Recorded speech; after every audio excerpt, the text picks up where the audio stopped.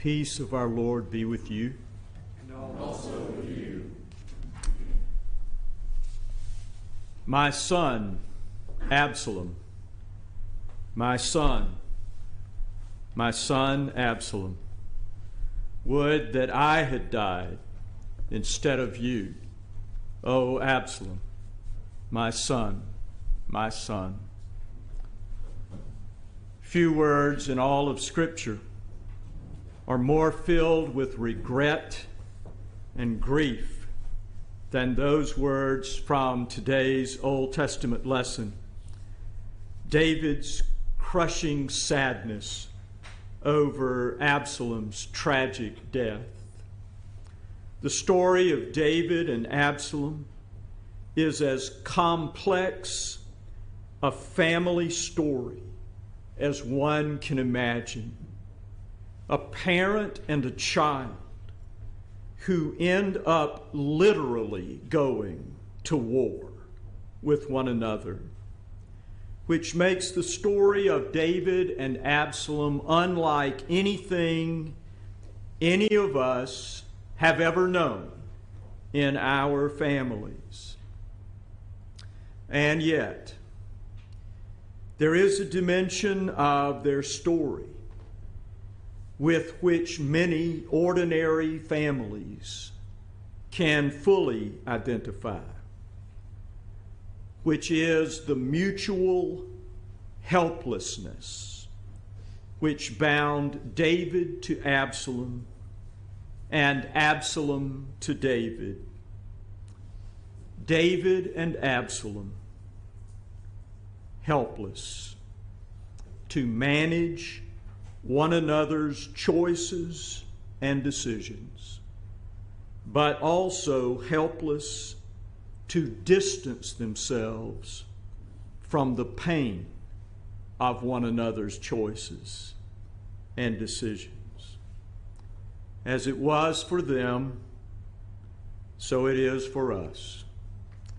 For children with their parents, and for parents with their children, as well as for siblings, spouses, partners, in-laws, loved ones, and friends.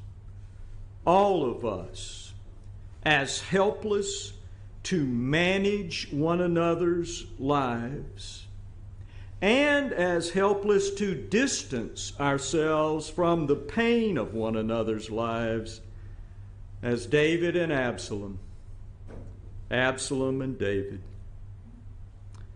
I cannot speak for you, but as for me, the longer I live, the more I believe that to be content to live and love that way,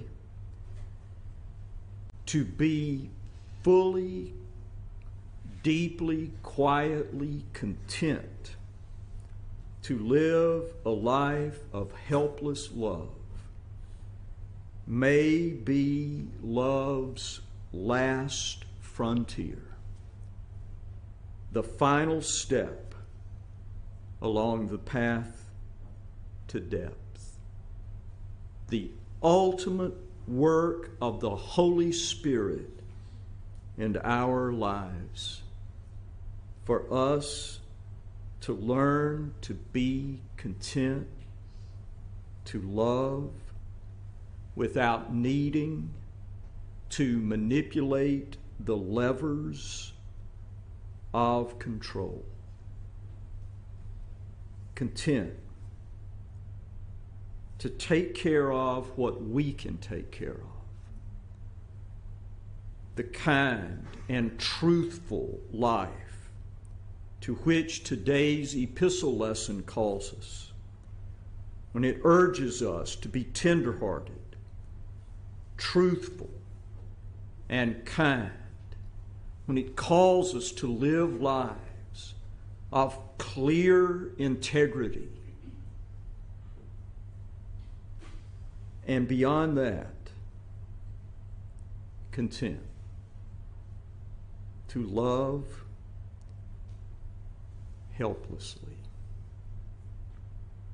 The kind of helpless love which calls to mind that unforgettable sentence of William Blake's, "We are put on earth for a little space to learn to bear the beams of love." The canon has been closed since the middle of the 4th century.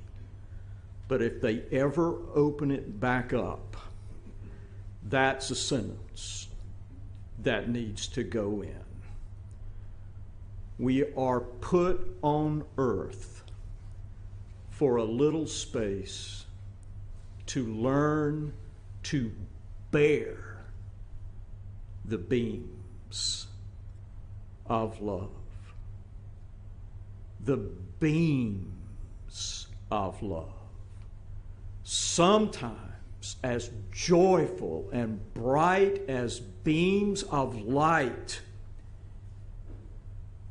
and other times as heavy and hard as beams of lumber, the hardest and heaviest of which Jesus carried to his death, until those same hard and heavy beams carried Jesus as he died, stretched out in vulnerable, helpless love,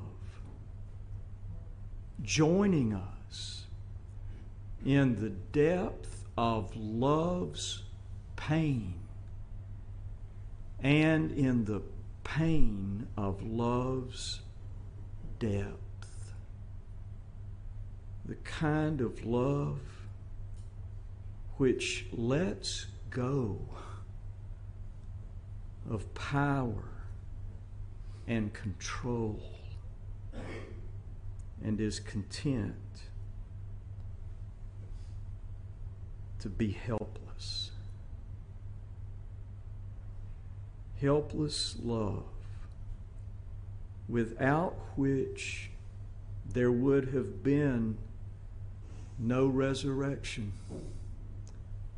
because somebody would have stepped in and stopped things before we ever got there. Helpless love, without which there would have been no resurrection, and which is still sometimes the only way to new life. Waiting hopefully and loving helplessly, which goes against so much that is so large within our lives. Our need to manage and control, to hold the levers and use the leverage. I don't know if we can get there in this life, if we can come to that place where we can be content to let the love which has come down to us from God go out through us to others helplessly. If we get there, it will be the work of the Holy Spirit in us, and it will be a full and a beautiful life, helpless as it is.